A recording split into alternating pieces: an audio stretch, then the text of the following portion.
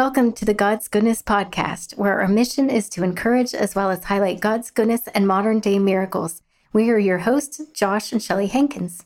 Today, we'd like to welcome our second guest, and he's a very special person to us. And his name is John Kent. He's a pastor, and he's got some other qualifications, I'm sure, that go along with that, with all the teachings you've learned. So we're going to learn a little bit about how God has been good to him. And we're going to ask him to lead us in the opening prayer. Father in heaven, thank you so very much for the privilege of worshiping you, of following you. We're grateful for your call and invitation to follow you in all of our lives. And tonight, I pray that you would simply bless this conversation. May you be honored and glorified in it. In the name of Jesus, we pray. Amen. Amen. Amen. So one of the things that I have been led to do is, this podcast. But then the other way was what direction to go with it. And what I wanted to do is ask my guests to pray about what the Holy Spirit would lead them to share. Because, they might know something. Well, the Holy Spirit knows everything, but they might have a story that I don't know about that they are destined to share at this point in time to help the most amount of people. And so we asked him to pray about it. And so he's going to share with us what he's been led to. Thank you very much, Josh and Shelley. Thank you for inviting me to be on this podcast. It's a tremendous honor. Thanks for being with us. Yeah, so as I was pondering what to share tonight, I couldn't help but reflect on a moment in the life of David when, God made a covenant with him. He called this young man to take the place of King Saul. He just works through David's life, and there comes a point when David goes in before the Lord and he says this, "Who am I, O Lord God, and what is my house that you have brought me thus far?" Can you say which verse that is? And that is in Chronicles, 1 Chronicles 17:16. 1 Chronicles 17:16. Thank you.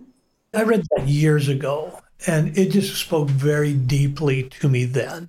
When I think about my own life and my own journey, I just can't help but say, who am I that you have brought me this far, given where I came from and what my background was. It's just, to me, it's an astounding thing to sit here with you today and even know that this is happening.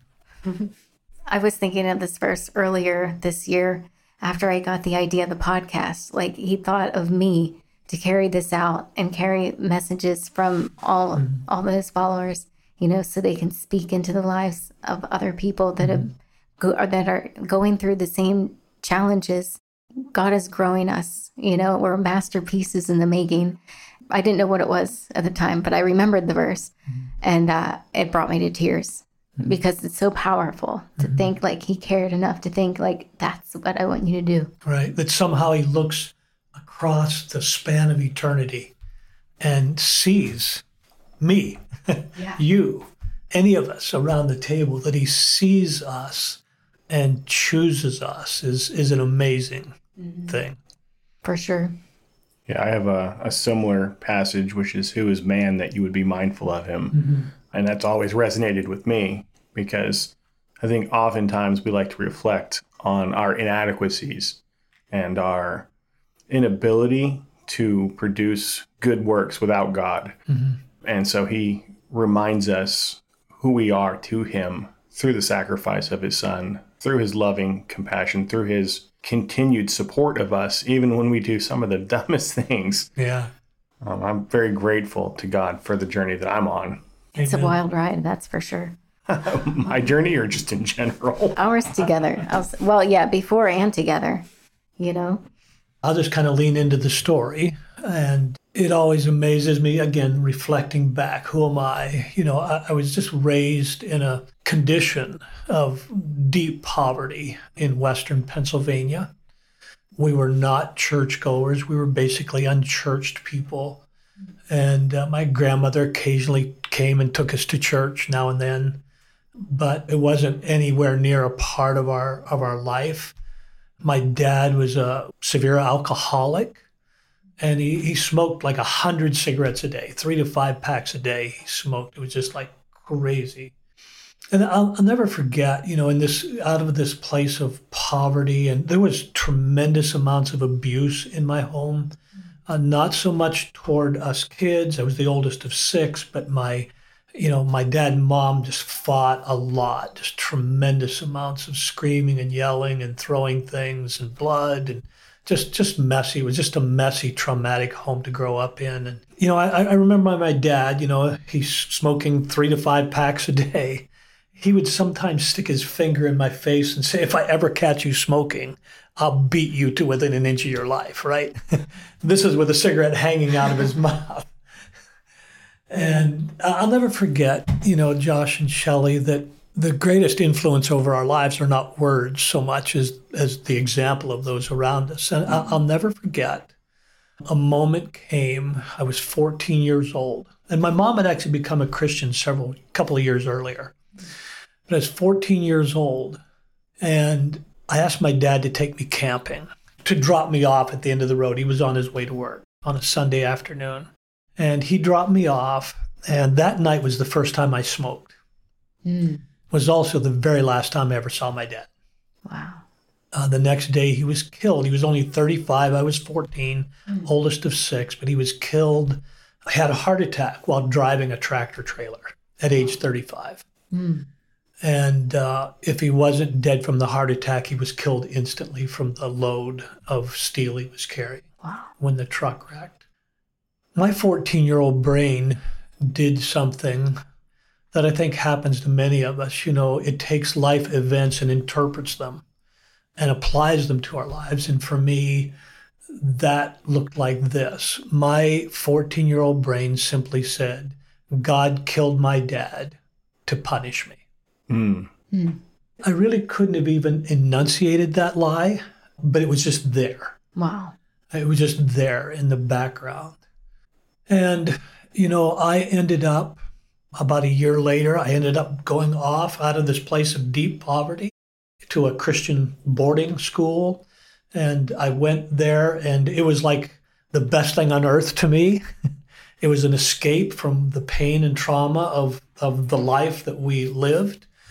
I loved the school, but I wanted nothing to do with God because I believed deeply that he'd killed my dad to punish me.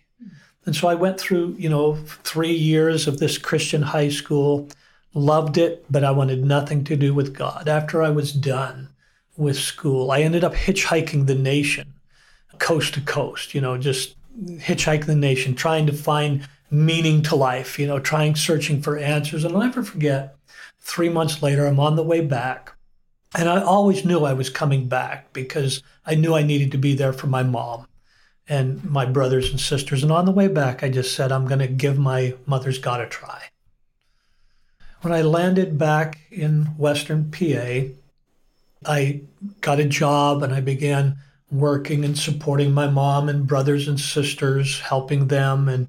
But every night I'd go to my room and I'd open up the Bible. And I said this.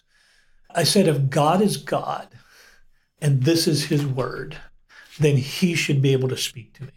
I didn't want anybody to study with me. I just said, God is God, this is his word. He should be able to speak to me. And so I have no overnight conversion experience. There's just not a moment like that I can recollect. All I remember is one day after several months, I just woke up and knew I wanted to follow Jesus. I knew that Jesus was his life, his ministry, everything about Jesus attracted me. And so I made that decision. I yielded my heart to Jesus and I began following him. So at this time, did you still believe that God was punishing you for that cigarette? In truth, yes. So how hard was it to lean in to the scripture, to lean in to God, to trust your mother's God, feeling that he had punished you in such a way that literally crippled you and traumatized you emotionally and spiritually? Great question, Josh. I think there's a disjuncture in all of our minds or in many of our minds. We can say, God loves me. right? We can say that intellectually, but not really believe it at the heart level. And I think that's the issue. I knew as I read, I wanted this God. I knew this had to be. Jesus was somebody that I wanted to be like, and I wanted to follow. And I believed he had salvation for me. But this lie, it just operated in the background. And I was unfortunately mentored into a church, and I think a lot of people have this background too, that was pretty works-oriented. Quite works-oriented. And so how did this look? How do I describe this? It just felt like I needed to prove myself worthy of God's love, right? That's the issue. I had to prove to God that I was worthy to be loved. So when I was growing up, I felt very conditionally loved by my father. Did you ever feel conditionally loved by your father? As if, he didn't give you the praise you needed every minute, but only when you performed at a level of his expectation? I actually rarely, I don't know if I have any memories, maybe one of my father ever affirming me. Oh, okay. That just didn't happen in our place. We're more likely to be cursed at than affirmed. So absolute conditional love. Absolute conditional love. Everything. Yeah, it was all conditional love. And so in my journey, said I want to follow Jesus, and yet this background lie operating that God had killed my dad to punish me. And again, I said, I don't know that I could have enunciated it at the time. It wasn't like something that I consciously knew. It was just operating in the background. And so that led me into this life of ministry workaholism. I became part of a ministry. I landed in New York City where I met Belinda. And we spent 8 years there, in service to God. But it was also quite behaviorally oriented. The words of grace were there, we're saved by grace, but the action, the pressure to live or behave at a certain level was there all the time. And so I threw myself into ministry, to prove to God that I was worth being loved. So eventually we spent 8 years in New York City and then went to Papua New Guinea. We were called as missionaries to Papua New Guinea. And I thought it was Papua New Guinea. Yeah. Yeah, Papua. Papua. Voice to text puts it Papa. Yeah, Papua New Guinea. And it was just this incredible journey. And God, I want to just... jungle. Yeah, in the jungle. I want to tell you, here's the astounding truth. That even in our brokenness, God will still use us, right? He used us in New York City. And then... and how did he do that? Oh, just in our ministry, in reaching people and serving people and encouraging people and speaking in churches. And, we had a street ministry to reach out to New Yorkers. And, there's a lot of stories there, Shelley. That can't have been easy. I've been to New York.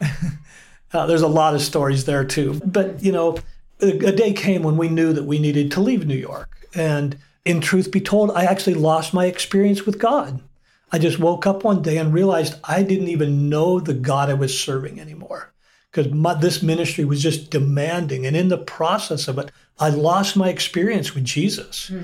And that's when we realized, something's got to change. And I'm not going to go down that rabbit trail, but there's an amazing story of God calling us to New Guinea, right? Out of a place of brokenness, out of a pain of feeling lost and hopeless, and yet still longing to honor God. And so we landed in Papua New Guinea, and, we were called to work with this tribal group deep in the jungle there, 270 miles from the nearest town. 180 miles by log canoe, 270 miles from town, first 90 in a mud road through the jungle, and then 180 miles in a log canoe to get to our tribal group. And just remoteness and isolation and immersion in this culture. And no one speaks English with you. No one spoke English. And there were literally people there who remembered the taste of human flesh, who were cannibals, in their day. A few years before we got there, but just an incredible journey, and God used us there, and God began to alter. There was success, there were moments of failure, And we felt the failure and prayed and sought God. And he began to alter my view of himself and my place in my experience in relationship with him. But after 8 years, some events transpired and we had to come home. And there was no moral failure, nothing like that, nothing that we necessarily did wrong except this. As my ministry grew in New Guinea, the demands to be gone from New Guinea also grew. I began to train missionaries, and our organization began to ask me to leave more, to leave the project, to come back to the U.S. to train other missionaries. And in that process, because of my performance-driven nature, because I was trying to be approved, I always had this deep insecurity about my acceptance with God, my acceptance with others. And so every time the leader of our organization would ask me to come back to the U.S., I would say yes.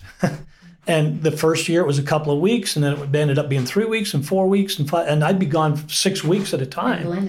Belinda is without me in the jungle, deep in the jungle, with kids. Yeah, we went there with a 5, 3, and 18-month-old, and then had a daughter while we were there. How was her Papua New Guinea speaking skills compared to yours? She could communicate fine. Yeah, she could communicate.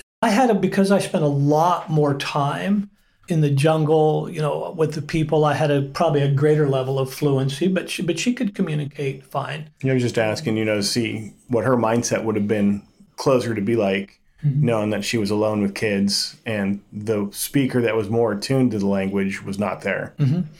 Yeah, and it inevitably created resentment, the amount of time that I ended up being away because I couldn't say no. Because to say no would risk disapproval, would risk, not getting opportunities maybe in the future. Again, I had to prove my worth.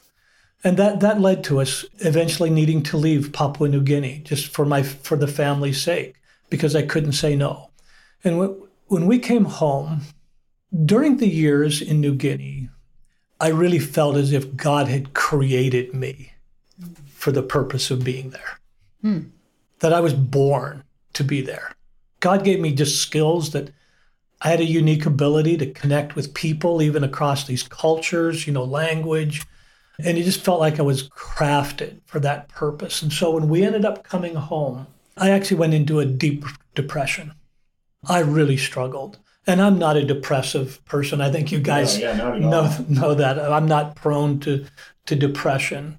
But I really struggled when we came home. And I came home to a significant position. I came home to be the director of training for our mission agency. And that led to a series of decisions that were really impactful. Because of my deep struggles, I threw myself every year into missionary training. Every summer we had a significant 12-week missionary training program that I developed. And it was blessed. Again, God uses, right? It's amazing, even in our mistakes. But in that space, every single summer, I would neglect my family because I was desperately trying to gain worth from the accolades I received from being one of the best missionary trainers around. And then all the subsequent speaking appointments that came with that, colleges, universities, high schools, speaking about missions. And so every summer, often at the end of many summers, we'd be in some level of marital counseling, year after year after year. And a time came, I was just lost. I was tired, I was weary, I was ready to leave God, to leave our marriage, to leave ministry. I was just at a point of, I just can't do this anymore. It felt like I was trying to please a God who was never quite pleased enough. I could never quite reach the level that I felt like God was pleased.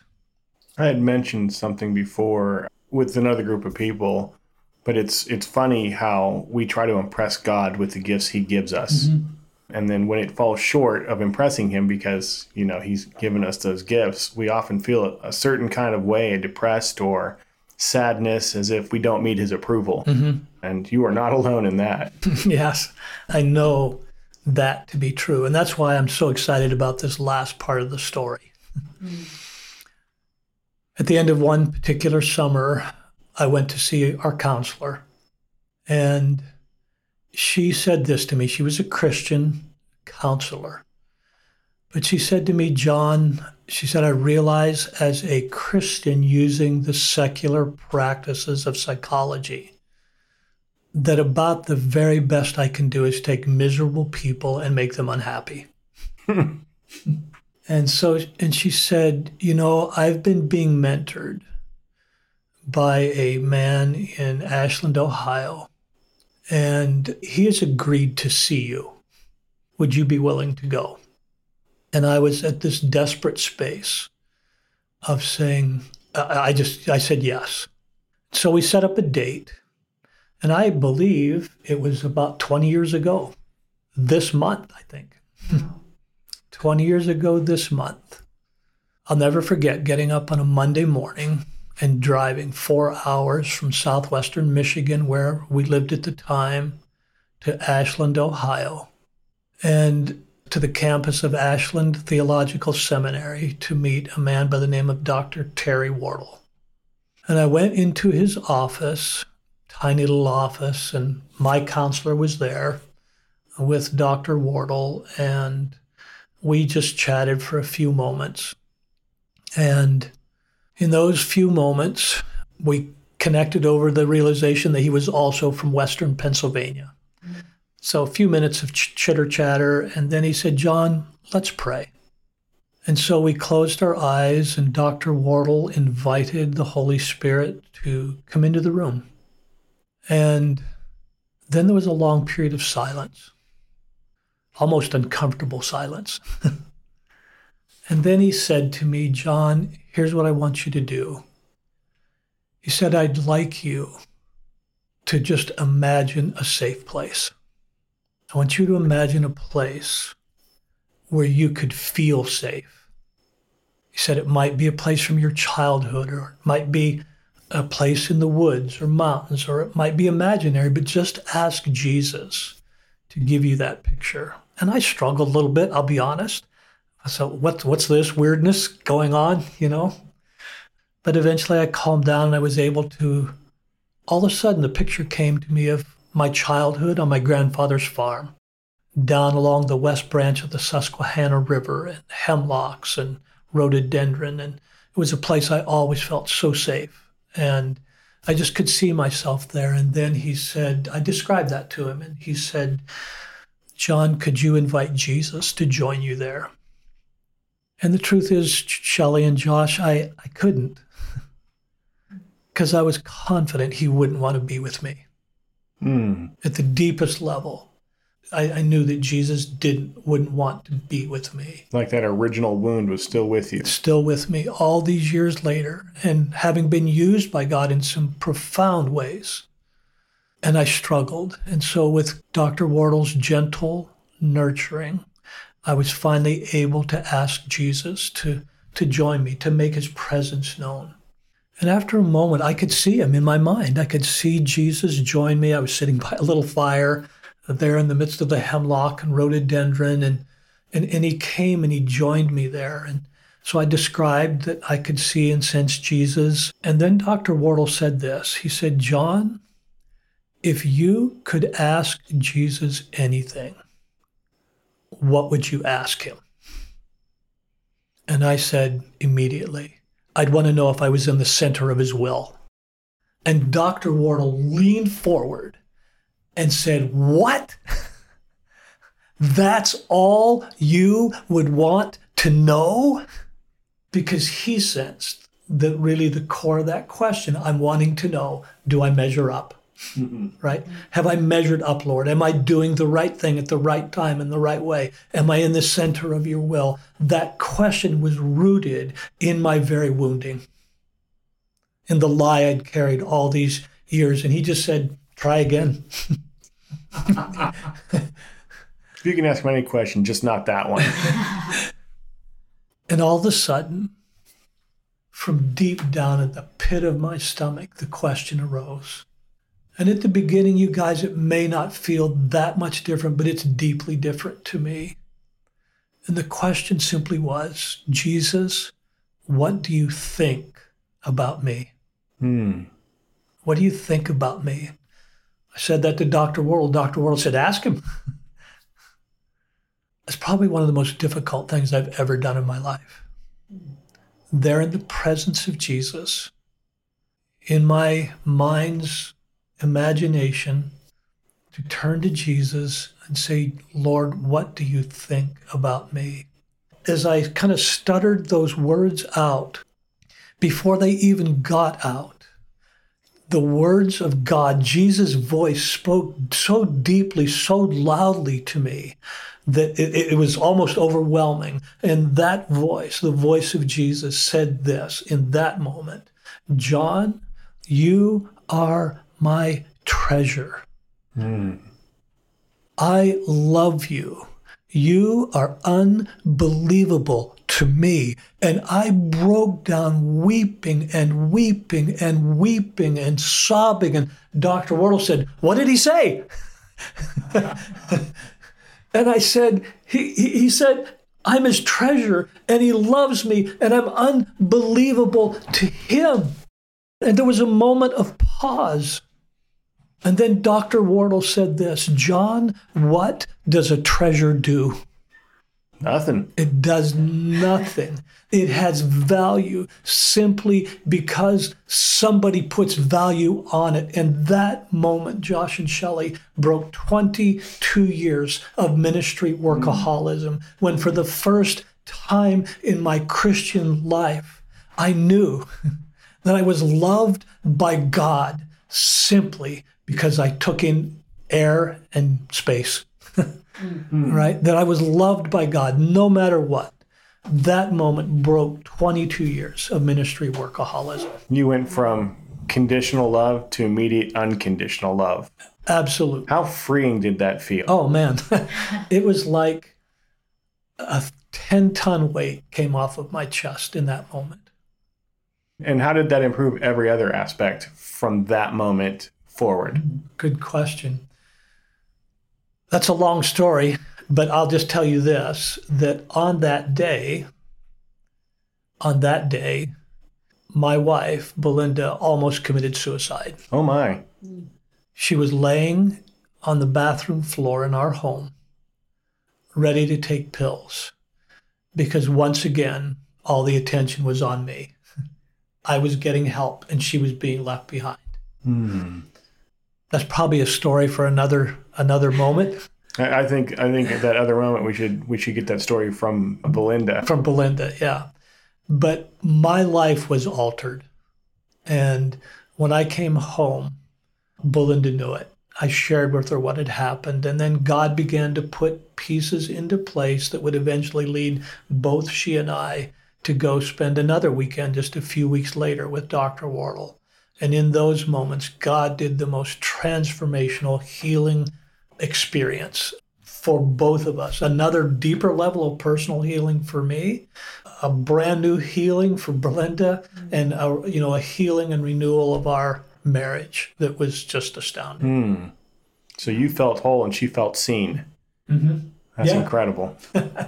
Yeah, good. I really enjoy you. I love you.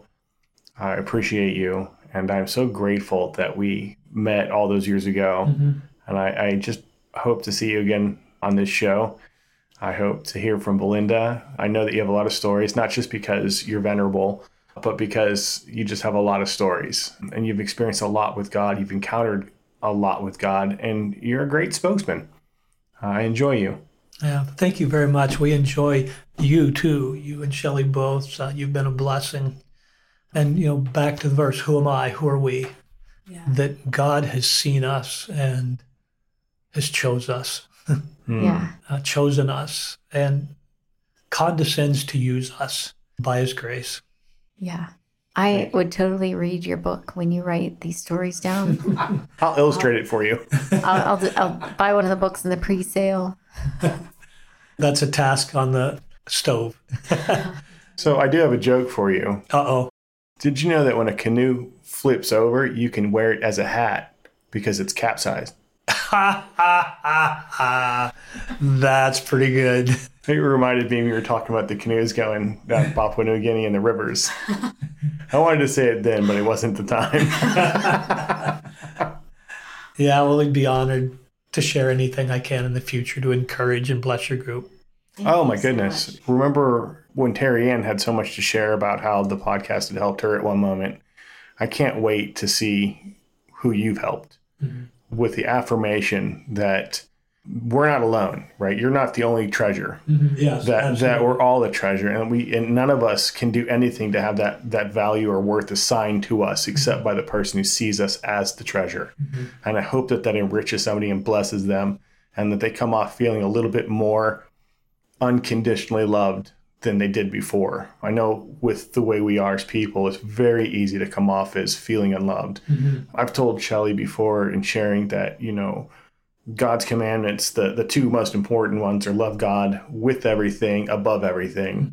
I'm summarizing. And the second is love your neighbor as you love yourself. And I think a lot of people struggle with loving their neighbor because they don't love themselves. Absolutely. And I think this will really help some people unlock the gears that have been frozen, WD-40 them, so to speak, so they can get the thought process back to going into what God thinks of them. And they might have a better self-esteem. They might have better just God esteem, that there is a creator that made them for a purpose of relationship with him, and that he can't wait to spend eternity with them. That just makes me so happy to think about that, because that is a very freeing moment. I know what it's like to have that moment where it's wonderful. Yeah. Amen. Josh and Shelley, thank you so much for inviting me. Oh, yeah, anytime. It was good. And thank you all for listening. And I'll just wrap up this episode reminding everyone that maybe you don't even know. We have a Give, Send, Go campaign. And if you look that up, it's givesendgo.com if you want to help us with the financial items that it takes to get this podcast going. So if you look that up and then go to God's Goodness Podcast, you'll find it and then be able to donate. And we would greatly appreciate the gift and put it to good use. And if this episode or any of the episodes have been a blessing to you, we would greatly appreciate that you share them and be an encouragement to others. Thanks so much, and we'll talk to you next time.